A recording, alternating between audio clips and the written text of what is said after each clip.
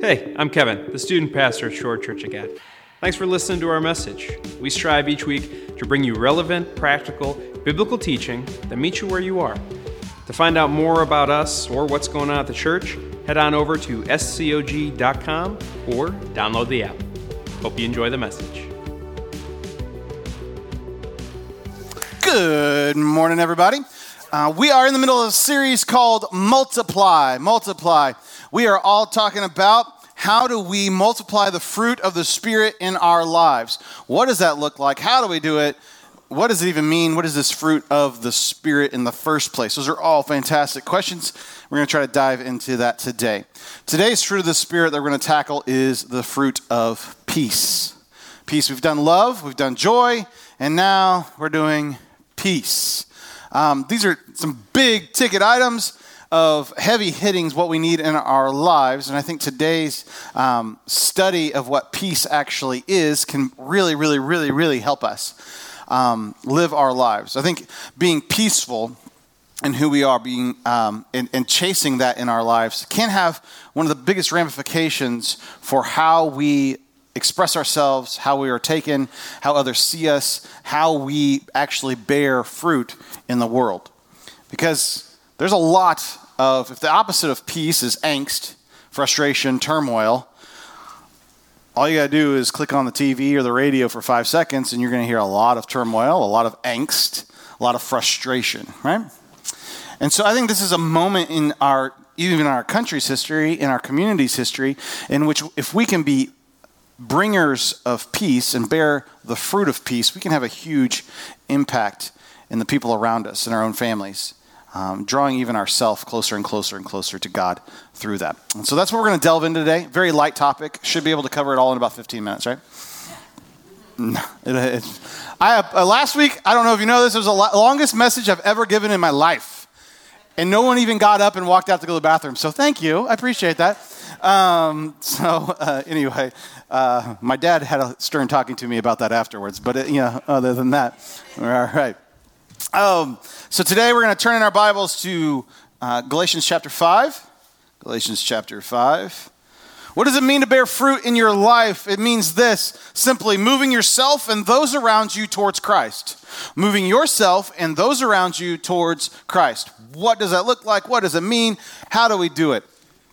Those are what we're discussing. But moving ourselves and those around us towards Christ. These are huge topics that we're kind of delving into. But if I'm going to bear fruit in my life, the fruit for myself is, am I drawing closer to God in this? Because if I'm going to church, if I'm doing the things that I feel like I'm supposed to be doing, but I'm not moving closer to God, if I'm really honest with myself and I'm not moving any closer to God, then something is broken, something is missing. There is a wall that I'm hitting, and we need to identify those so we can break through and kind of have the life that we hope for, that we feel like we're promised by Christ in the scripture. And how do we identify these areas, maybe these roadblocks, these speed bumps, these walls that are thrown up in our way? And so moving yourself towards Christ looks like that, and then moving those around us towards Christ. Are we the speed bump in somebody else close around us' life? I don't want to think about that, right?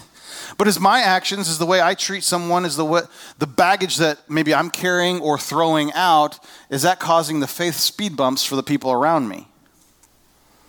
So that's not the fruit of the Spirit, that's the fruit of the enemy. And so I want to have the fruit of the Spirit, love, joy, peace, patience, kindness, goodness, self-control, and everything else that's in the song.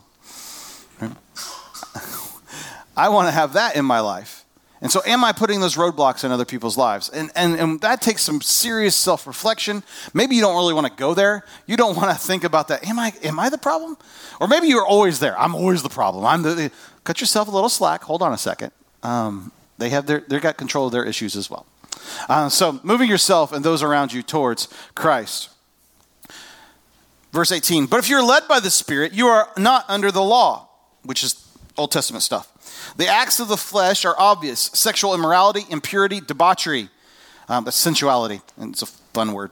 Idolatry and witchcraft, hatred, discord, jealousy, fits of rage, selfish ambition, dissensions, factions, and envy, drunkenness, orgies, and the like. I warn you, as I did before, that those who live like this will not inherit the kingdom of God. But the fruit of the Spirit is love, joy, peace, forbearance, kindness, goodness, faithfulness, gentleness, and self-control. Against such things there is no law. Those who belong to Christ Jesus have crucified the flesh and its passions and its desires. Since we live by the Spirit, let us keep in step with the Spirit. Let us not become conceited, provoking, and envying each other. This is a list that Paul is giving to say it's not all-encompassing. That's not all the sins in the world, and that's not all the virtues in the world. But it's a pretty good place to start. If I have love and peace and joy and patience in my life, we're doing pretty good in chasing after Christ. So that's where we're at today in this. We're talking about peace, the fruit of peace. We need this desperately in our lives. The opposite of peace is this hatred and discord. So we've talked about sexual immorality, impurity, debauchery, idolatry, and witchcraft. Today we're kind of talking about the hatred and discord portion of the vices portion, okay? That's what we're juxtaposing. You're going to know that word by the end of this series, juxtaposing like boom and boom, boom and boom, okay? And so we're talking about peace as the opposite of this hatred and discord. This is interesting. When I started studying the Greek words that made up this, I really had never thought of it. I thought hatred would be just an easy study. Hatred would be like, oh, of course, this is what it is. It's a little deeper than that. And I was just blown away by this. Yvonne got my aha moment, I think, in the office. Like, ah! Usually about Tuesday or Wednesday, I have this moment of like, that is so cool. And then I have to sit on it for the rest of the week. So you get really amped up, Jared, that's really excited about this. But that's just how it goes. The word is eris. It means hatred, discord, strife. Eris. And this is interesting because eris is actually an idol in Greek worship, in the pagan mythology. She is the goddess of hatred, contention, and strife. She's the goddess of troublemaking. I knew her.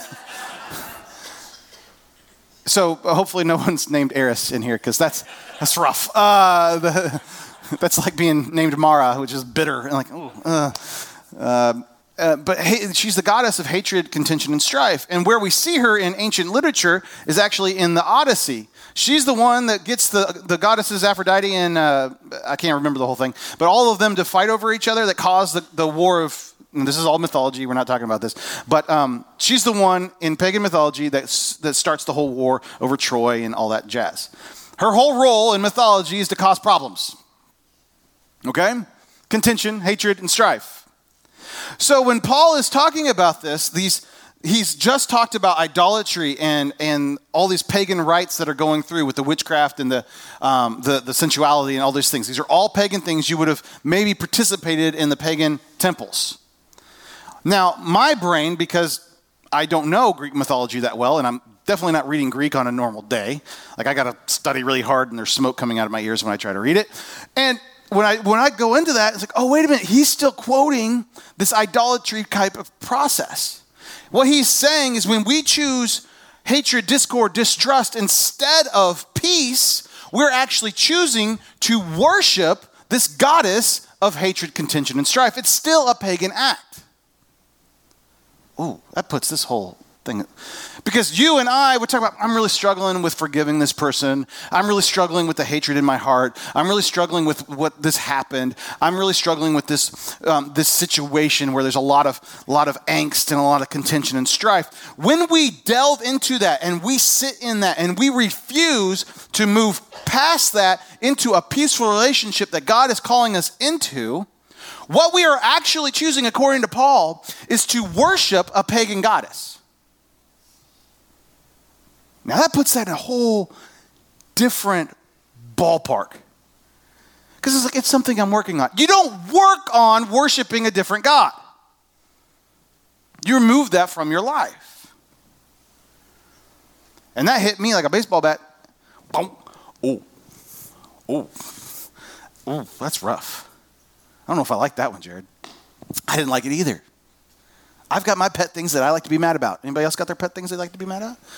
Right? But this is what it is eris is this keeping of this hatred and this contention and this strife. And what Paul is putting against that is saying, listen, instead of choosing the God of peace, the God of shalom, the God who fights for you, you're choosing the goddess of hatred, contention, and strife. That just kind of opened up my brain to a whole different kinds of thinking. Like, this is way more important than just, it's number 6 and 7 on the list of vices. Wow, this is right up there with idolatry, because that's what it is at its root. And I know the people in this room, we have things, we have people that we are frustrated with. We have things that we just can't seem to get past that one moment. And if we're wondering why maybe the fruit of the Spirit isn't being evident in our lives, it's because we've put this wall of worshiping a different goddess of strife and hatred in our lives instead of stepping into the peace of God. Because sometimes like, God, why aren't you showing up? Why haven't you taken this from me? Why is this? Why is that? Why is that? You've had those conversations probably with God. This puts into a different perspective because you still have malice in your heart, hatred in your heart. You're stirring up trouble. Because you keep on putting things in the way. But you don't know how bad that person treated me. It's still there. It's tough stuff. This is one of those moments when we seek peace, real God-centered peace in our lives. We can't help but move ourselves and others around us towards God. This is not easy. This is not training wheel stuff. This is not cookies on the lowest shelf. This is, I got to work for it. I got to struggle through it. I got to deal with some serious soul issues, but it's worth it. A couple questions for you. Is your attachment to hate more important to you than finding peace in God? Is your attachment to your hate more important to you than finding your peace in God? Is your attachment to your conflict more important to you than finding peace in God? Whatever your issue is. You may be thinking, Jared, I don't hate anybody. I'm cool with everybody. Really? How about your in-laws? How about that coworker? Some of you, stress level, your heartburn just went up. It's like, Jared, it's Sunday. I don't have to deal with that until tomorrow. Right. But is your attachment to conflict more important to you than finding peace with God?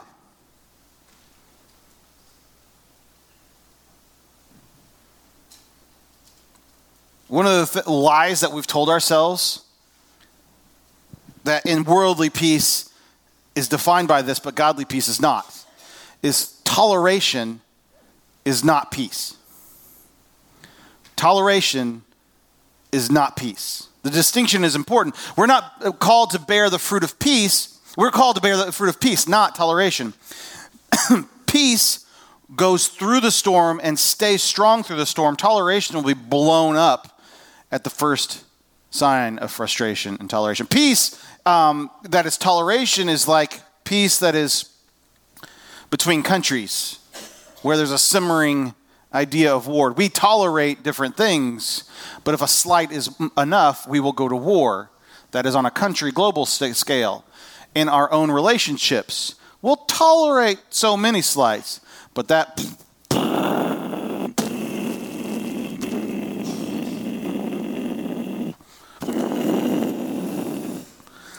happens, right?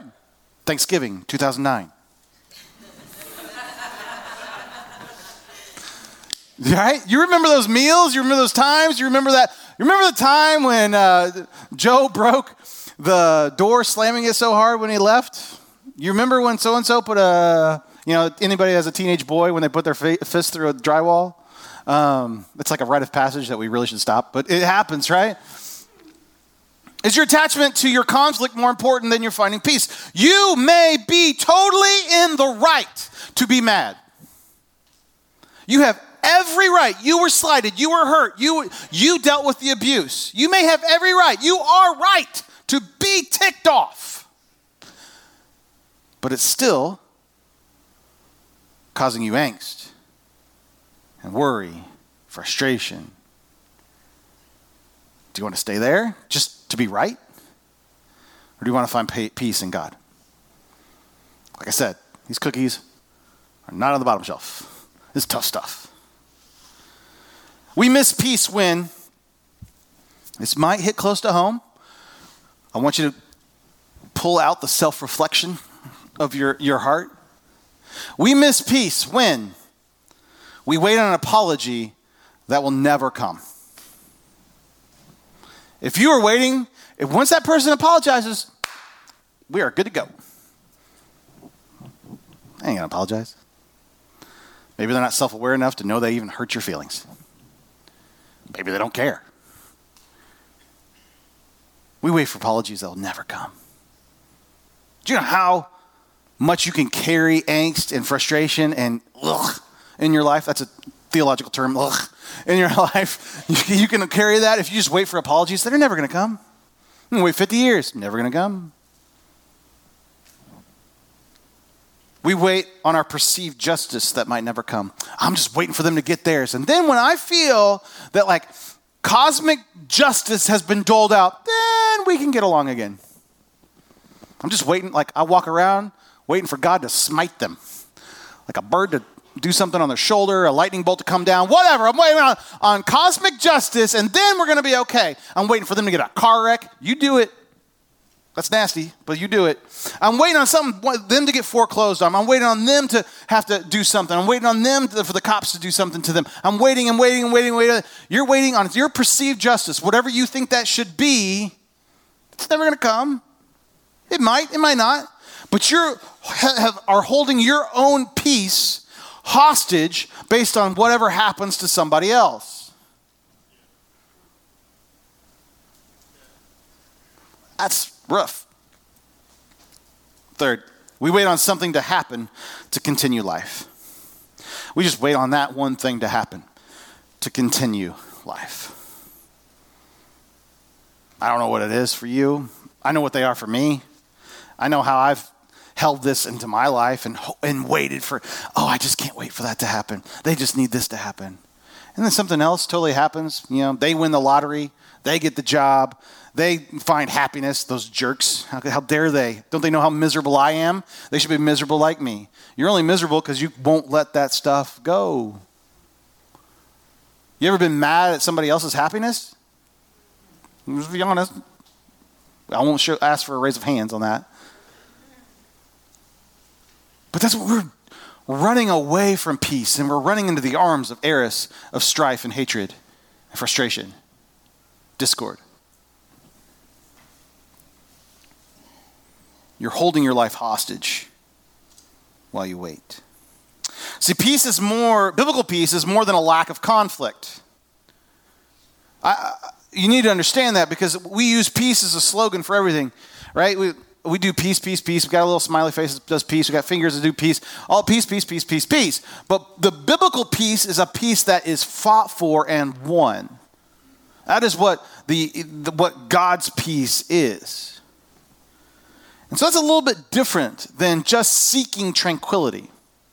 I have some pictures I want to show you here today that kind of maybe illustrate what we think peace is, what the world thinks peace is, even how other religions define peace, and the difference between what a biblical, God-centered peace is. And I started thinking about these images really because I wanted to go to a beach. And that's really why these images popped in my head. But the first is this peace. The fruit of peace is knowing who you are, whose you are, and who you're going to be. That's what biblical peace is. Knowing whose you are, that you have been bought with a price, that God loves you, that has cared for you, has forgiven and forgotten your sins. Who you are now, you're not who you were and who you're going to be. I'm going to be a child of God. I'm going to be with God for eternity. That's where my peace comes from. When I internalize who I am, how I was paid for, and who I'm going to be, when that actually starts to become my identity, that I don't have to keep on thinking about and finding my identity in my past hurts and hangups and stuff that I've dealt with. So many of us, we deal with our identity has become who I was then and what happened to me at this time. The dumb things I've done. And some of you have done really dumb things. Your pastor has done some really dumb things. But if I only led out of who I was, then you wouldn't ever want to listen to anything I said. But instead, I want to be who I know God has called me to be.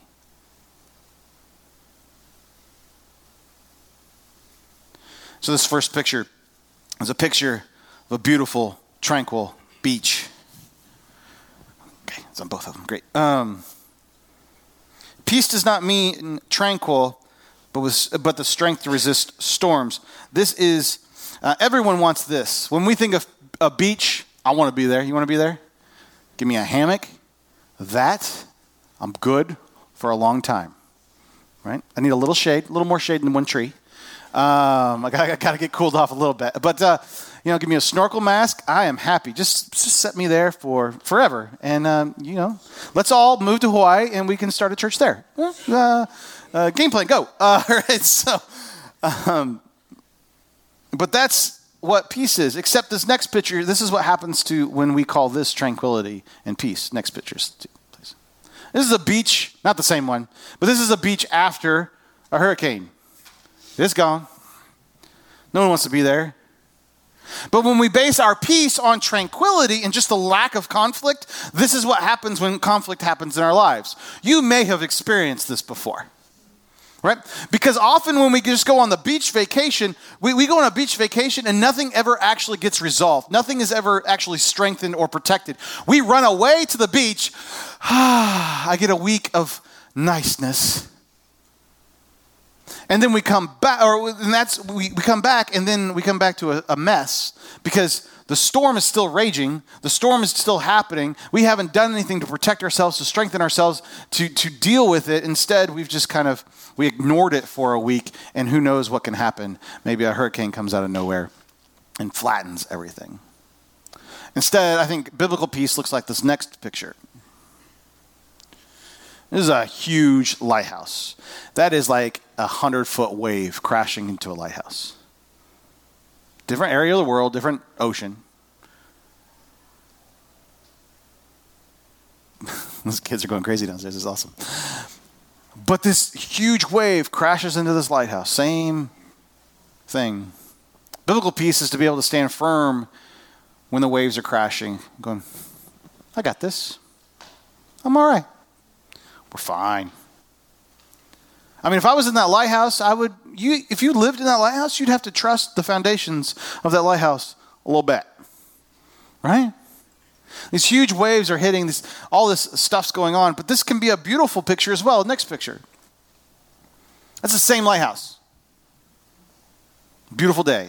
So it doesn't matter if it's 44 degrees outside with hurricane force waves coming in or 85 and gorgeous outside. This is a pretty tranquil picture. If I was on top of that, you could see for miles. Enjoy that view. Enjoy that time. The difference between the two pictures of a beach vacation and this lighthouse is I'm prepared to stand strong no matter if it's beautiful or if it's stormy. I'm not just seeking tranquility. I'm seeking a foundation that can withstand the good days and the bad days. Does this make sense? Give me a head rattle if it does. Thank you. This next picture, this is I love this picture. It's on posters all over the place and stuff. But this is that same lighthouse. And there's a guy right there. I don't know if you can see him on the screen. This huge wave is crashing. He's sitting there in his wool sweater, sipping his tea. He is not bothered in the least at this huge wave that could capsize ships, would destroy that beautiful beach we were on. He doesn't care at all. He's got his wool sweater, maybe a good book, and just chilling. I want to be that guy. You know what that guy's job is? To keep those around him safe enough to deal with the waves and the storms in life. He is not bothered in the least by this. He trusts his foundation. He trusts where he is at. He's not worried about any waves, any wind, anything. That's amazing to me. And that's what a beautiful picture of what biblical peace can be. This is where I'm at. This is who I am. This is who I am in God. What God's forgiven me of, what I've been pulled through. And I know where I'm going. I know that these stones have survived past storms. I know they're surviving this storm, and I know they will survive future storms. If we're honest with ourselves, does our faith look like that? Or does it look maybe like a hurricane-tossed beach that we got to work really, really hard at to make it look good again? I've spent way too much of my time on a hurricane, seeking a beach that gets blown up by hurricanes. And then I got to work really, really hard to make everybody else think my life looks pristine and clean and nice again. Just to have another hurricane come in, mess it all up, and I got to repeat the cycle, repeat the cycle, repeat the cycle, repeat the cycle. I'm probably the only one in the room that's ever dealt with that. But I want a different kind. I want a lighthouse kind of faith. See, there is a storm, and I'm safe. There is a storm, and I'm safe, and there's a storm, and I can help you be safe. This is the attitude of the lighthouse keeper. There's a storm, and I'm safe, and there's a storm that I can help you be safe. That is what it means to have the biblical fruit of peace.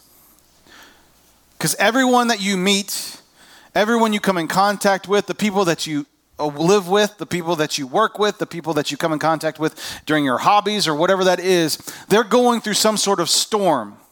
They may hide it well. They may not hide it well at all. But there's a storm and you can be safe. And there's a storm and you can help others be safe as well. That's what the lighthouse kind of peace does.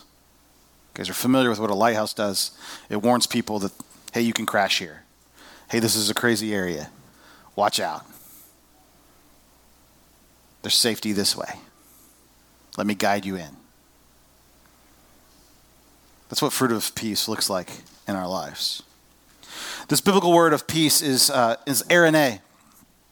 Eirene. If you have the name Aaron and are a girl, your name means peace. Or if they spelled your name with an E. There you go. That's what that is. So congratulations. We've done that. Lots of girl names so far, right? Nobody's named Agape. That would be kind of a cool name, but nobody's named that. But Kara last week for joy, and Eirene or Aaron for peace. There you go. Maybe you learned something about yourself today. But this Greek word of Eirene means peace. It's this lighthouse kind of peace. It means tranquility, but it means tranquility with a base. It's a peace that's fought for. It's the resolution of a war. It's not something that is just given. It's something that has to be participated in and kind of earned through it. And I think sometimes when we look at peace in our lives, I just want it all to stop. We were looking for that panic button or that stop button or the brakes or the e-brake in life, which we all get there. For a lasting biblical peace, there's some sort of conflict we have to persevere through, push through. Because if we're going to bear fruit, if we're going to move ourselves and those around us towards Christ, we have to take this seriously. All right, practically, how in the world, Jared, do we do this? Glad you asked. This is hard stuff. Like I said, this is not easy things. And maybe you're at a point right now, you're sitting in the seat like, I've been here before, Jared. I want to get past that, but I can't. Okay, I get it. Let's work through it. This is not just a quick, easy button. Boop, oh, I'm done. Thanks, Jared. You said that. I'm good now. Right? Because some of the wounds that we're dealing with are wounds that we've built up wounds on top of wounds, dealing with our first wound. Right? We have all kinds of, it's kind of even started to become part of our identity that we have this wound. And to say, hey, I'm going to deal with that, the wounds that I have that cause the contention and the frustration and the discord in my life, if I'm going to deal with that, I don't even know who I am anymore after that.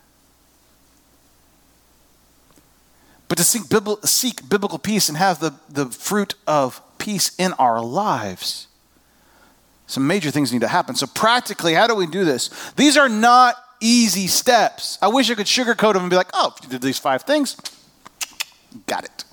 It doesn't work that way. Just honestly, it doesn't work that way. This is hard stuff. These are things that you're going to have to work through. You're going to journal through. You're going to have to pray about. You're going to have to persevere through.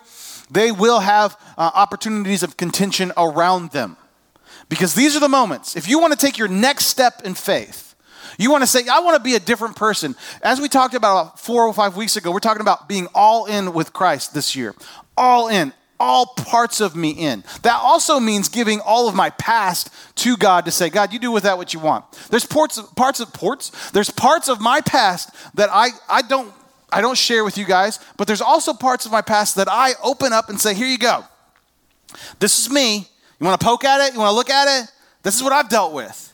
Because I'm going to say, no, I'm not going to be held captive by the stupid stuff that I did in life. I'm going to leverage it and say, you know what? Because Perry's struggling with the same thing that I've done. Pete struggled with the same thing I've done. I can't be the only person that's done that. And by me being open and vulnerable enough to say, you know what, past, you don't control me anymore. Instead, I'm going to be a lighthouse keeper and stand here and I can start to bring peace and say, Perry, don't go there. You're going to wreck your ship. That's who I want to be. And that's what being biblical peace, bringing biblical peace and having that fruit cultivated in our lives looks like. So how do we do that? This is not easy stuff. Okay, so don't give me your excuses. I can't do that. I already told you, it's hard. Anything worth doing is going to be difficult. First is this. Seeking the fruit of peace in your life. Seek forgiveness. Seek forgiveness. I want people to seek forgiveness from me, not me to go to somebody else to seek forgiveness. Yeah, I know. But if I'm examining these moments of contention in my life, I probably had a role to play, right? Let's say Missy slighted me. She did something just to tick me off. You know what? If Missy did something to tick me off, I probably did something to cause that to happen. Right? Especially with Missy. But there needs to be something that happens. Like, well, they mistreated me. She mistreated me. She didn't mistreat me. Whatever. I need to seek forgiveness and say, Missy, I need this. This has gotten out of control. And I'm sorry if I offended you. And I'm sorry if this hurt. And I'm sorry if this, maybe it's a huge thing. Maybe it's something you've been layering over for 20 years and you just need to seek forgiveness for it. And eat your pride and say, I am sorry. It is not up to you to get forgiveness. It is up to you to seek forgiveness. Okay? Because your excuse is, well, what if they don't forgive me? I don't care. That's not on you. You can't control it, can you? I wish I could. I'm going to say, Jennifer, I'm so sorry. And Jennifer's like, I love you. Yeah, no, she's still like, you're a jerk. Possibly. In your eyes, I can see how I'm still, but I can't control that. What I controlled is, you know what? I went up to Tommy and I said, Tommy, I am sorry. I controlled. I was obedient to God. I'm seeking to restore this. I'm going to quit worshiping at the idol of Eris. Instead, I'm going to step fully into the peace of God and say, you know what, Tommy, I am sorry. And then he gets to choose how he's going to react to that. And if you're apologizing to another Christian, folks, we got to get to this peace. People that aren't experiencing a life with Christ, I wouldn't expect much out of them. Because this is not the standard that we hold each other to. But seek forgiveness. I know that's tough, right? Because that means you got to be humble. You got to admit you were wrong. Admit weakness. You can't control how they're going to receive it. If they will receive it, they'll even listen to you. But you can at least take the steps to seek it. Second thing you got to do. Oh, before I did that. To earn an apology from someone who might not want to give it to you. In my house, especially with my son, Lucy's too young to learn this, and Kendall never does anything wrong. So with my son, he's killing it right now. He's doing great. Kelly last night even looked at Bowen and said, Bowen, I like this Bowen. I always love you, but I really like this Bowen. And he's just doing really well. But we talked about, he'll apologize. I'm sorry, Dad. I'm sorry I did that. You said you're sorry about the same thing 16 times this week. I'm thinking you're not really sorry about it. I said, so buddy, the best apology is changed action. The best apology is changed action. And he looks at me with a blank look. I know that's deep. The best apology is don't do that anymore. Oh. So I'll come back to it. It's a reminder. Buddy, the best apology is changed action. So if you really want to seek forgiveness of somebody, you ask for forgiveness, and you're like, you don't have to forgive me right now. My actions are going to be different. So whether you give it to me today or not, it's okay. Just know that that's not going to be my behavior anymore. And then you earn their trust back. That makes sense? That's hard. I think it's a little parenting thing too there for you. Second thing is this. Give forgiveness. Give forgiveness. You can give forgiveness to somebody before they ask for it? Did you know that? That you can forgive somebody before they ask it? Like I said, sometimes we are held hostage. If Missy would just say, I'm sorry, then I would totally forgive her and we could be friends again. Or, through the fruit of peace in my life, I forgive her. I don't know if Eric meant to do that to me or not. I don't know if he meant to hurt my feelings. You know what? Probably didn't. You know what? We're better friends than that. Do I want to leverage my whole friendship with him over this silly thing? I'm giving forgiveness. That's hard too, right? We want to be right. We want to hold it over somebody's head. You should grovel. My friendship is something to be earned. Wait a second. That doesn't sound like biblical peace or joy or love at all, does it? Give forgiveness freely. A lot of times the people you're waiting on an apology from, they've already forgot they needed to apologize. It's not coming. And you've been waiting so long to hear that apology. Your heart is so hard that even if they actually did apologize, it wouldn't be good enough. Right? If you're a baseball fan, you knew you couldn't get through a message without getting through baseball, right? So if you're a baseball fan, if you paid any attention to the Astros right now, they were cheaters. Cheater, pants on fire, you're a cheater. And you need to have baseball thrown in your direction. So, but cheaters. And so they came out and they said, we're sorry. And then they walked off. And everybody lost their stuff because it was not a real apology. And you've gotten those before, and you get really mad. Like, Dean, that was not real. Dean and I had a conversation. He's ready to quit baseball, being a baseball fan, because the Astros are jerk faces, right? And this is recorded. That is for posterity. The Astros are jerk faces. But there's this whole strife in that. People, they can ask for forgiveness, and it won't ever be good enough. For thousands of baseball fans all over the world, the Astros could grovel. It wouldn't be good enough. There's people in your life that even if they said, I was wrong, I'm sorry, what can I do to make it up for you? It would never be good enough. Biblical peace says, you know what? It doesn't matter if the slight was small or big or the size of the Grand Canyon. Just give it. Because that's the kind of forgiveness God has given us. It doesn't matter if it's a little white lie when you were 4, or you ran a street gang of, crazy proportions. God has forgiven us. Third thing we do is we become forgetful. Just become forgetful. Just become forgetful. It's easy, right? No. Because some of you just said, you don't know what they did, I can't forgive them. Or I have had conversations with you, I can forgive them, but I can't forget.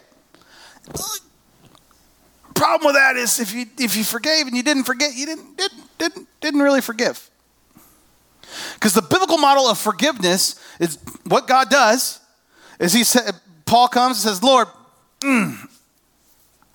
I'm sorry that this was in my life, blah, blah, blah. And God, in his infinite capacity to forgive us, forgives us. And then the scripture says, as far as the east is from the west, it gone. He deleted it, emptied the trash bin. It's never to be found again. But we love, I'm going to forgive you. We throw it in the trash. We're like, you know what? I'm going to pick out number 7. Dust it off. A little spaghetti sauce on it. It's even nastier now, making me mad. Madder that's got spaghetti sauce on it. We pick it up. Become forgetful.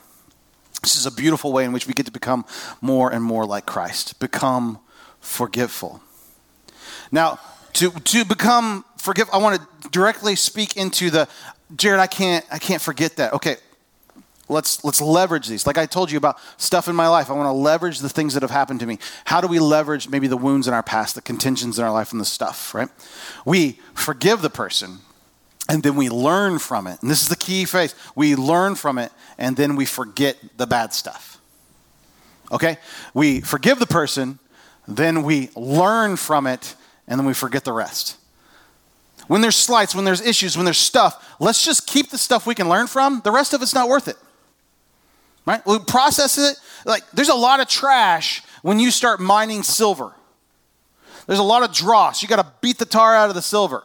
You got to burn it a little bit. You got to work through it, and then something beautiful comes out of it. The pain and the stuff in your life, there's a lot of trash. So let's beat that out of it, get rid of it, and keep the beautiful. Does that make sense? Because some of us, we just do the forgive and forget thing. We don't ever learn, and so the cycle keeps on happening to us. So I'm not going to maybe, Isaiah's lied to me repeatedly. He is not, okay? But Isaiah's lied to me repeatedly. He's broken this trust. Okay, I'll forgive him for this, but I'm going to learn, you know what? I'm not going to trust Isaiah with my deepest, darkest secrets. I'm going to hold it there. I've learned from the situation. I'm just forgetting the rest of it. I don't need to bring it back up that he hurt my feelings, that he did all these things. No. I'm just going to be smarter, and I'm not going to trust him with these things. Does that make sense? Okay, so we can leverage the pains in our life and the stuff in our life just to be smarter. That doesn't mean that we have to be naive to everything. Like, oh, he said he was sorry. Here's my heart. I can't believe he hurt me again. No, just guard yourself a little bit. That's okay. You learn from it. And you leverage it. You can still be forgetful. Fourth thing is look to the future. Look to the future. Who you were, who you are, and who you're going to be. Who does Christ say you're going to be? You are going to be a new creation. You are a new creation. You will be with him for eternity in heaven. What does my future look like? What do I want it to be? What do I want the future for my family to be? Do I want myself in 20 years still to be mired in the same junk that's holding me back today? Or do I want to be free of it? Do I want to be new? Because the promise of God is you get to be a new creation. You don't have to be held back by that anymore. That's what the peace of God gives you. So often we spend our lives looking in the rearview mirror, looking at how things happened, how they messed up, how this was, that we forget the beautiful, what's going to happen. The promise of God is we're a new creation. We have a hope. We have a future. The joy of our life takes over when we start doing that. The ability to be lighthouse keepers and have the peace of the Lord in our life comes when we start looking to the future. Effective lighthouses are not built because of a wreck that did happen. They're built because of the wrecks that could happen. When someone smart says, you know what, this is really tricky, let's put a lighthouse here. All right, let's build that. Because you know what, we don't want to lose a ship. We don't want lives to be lost. Either way, it's a good thing. Hey, there's a big wreck there. We should have had a lighthouse. Put that in there. Next time. There. We don't just look at, somebody should have put a lighthouse there. Somebody should have paid for that. Somebody. You are somebody. The fruit of the Spirit says this, you're going to be the person to build that. That's what bearing fruit looks like. You're the person that gets to shine light on it and say, hey, watch out. That's a really tricky area of whatever your life is. Look into the future. This morning, we have the opportunity to take communion. And we have the opportunity to take communion this morning. And in this communion, I want us to kind of sit in the idea of who God is and who he's calling us to be, that he's calling us to be peacemakers. And as we take the elements of communion, we get to participate in these elements of communion and think about that there is nothing that God wouldn't do to give us access to this kind of peace.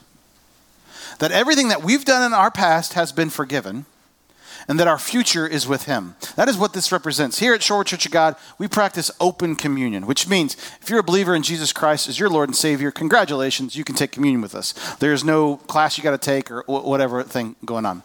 You are more than welcome to take communion with us. And so as we think about these elements being passed, as we think about this, I want the ushers are going to pass it out in the next song. And when they do that, think about whatever you need to think about with maybe how you need to forgive somebody, how you need to forget something, who you need to seek forgiveness from, how you maybe need to concentrate more on the future than the past, what that looks like for you. Because God has stopped at nothing for you to have peace in him, to rectify the relationship. He's done all the work. Lawrence, if you'd bring me some elements here real quick. As his body is broken for us, and we take that in this moment of bread, as we drink this grape juice in remembrance of his blood poured out for us, to say, I want something better for you.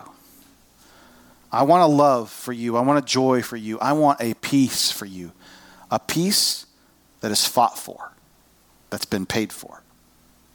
So let's think about those things this morning as we take this communion. Let me pray for you. God, thank you so much for today. Thank you for this time. Thank you for this moment. God, I ask you to help us become peace seekers.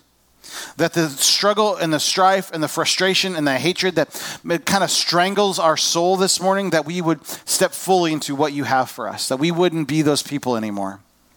That we'd take the hard steps of working through that. That you would guide us through that. That we would seek help where we need to seek help. That we ask for forgiveness where we need to ask for forgiveness. That we would maybe find someone who can help us walk through that. To encourage us through it. Because these are big steps. But the bounty of peace is worth it. The beautiful fruit that can be produced is so worth it. Thank you, Lord. And in Jesus' name I pray. Amen. Thanks for joining us at church this week. And a special thanks to all those who continue to support our mission through your generosity. You too can support our mission to reach, grow, and serve our community by giving on the website or through the app. To make sure you never miss out on a message, be sure to subscribe, and don't forget to hit that share button to spread the word. Have a great week.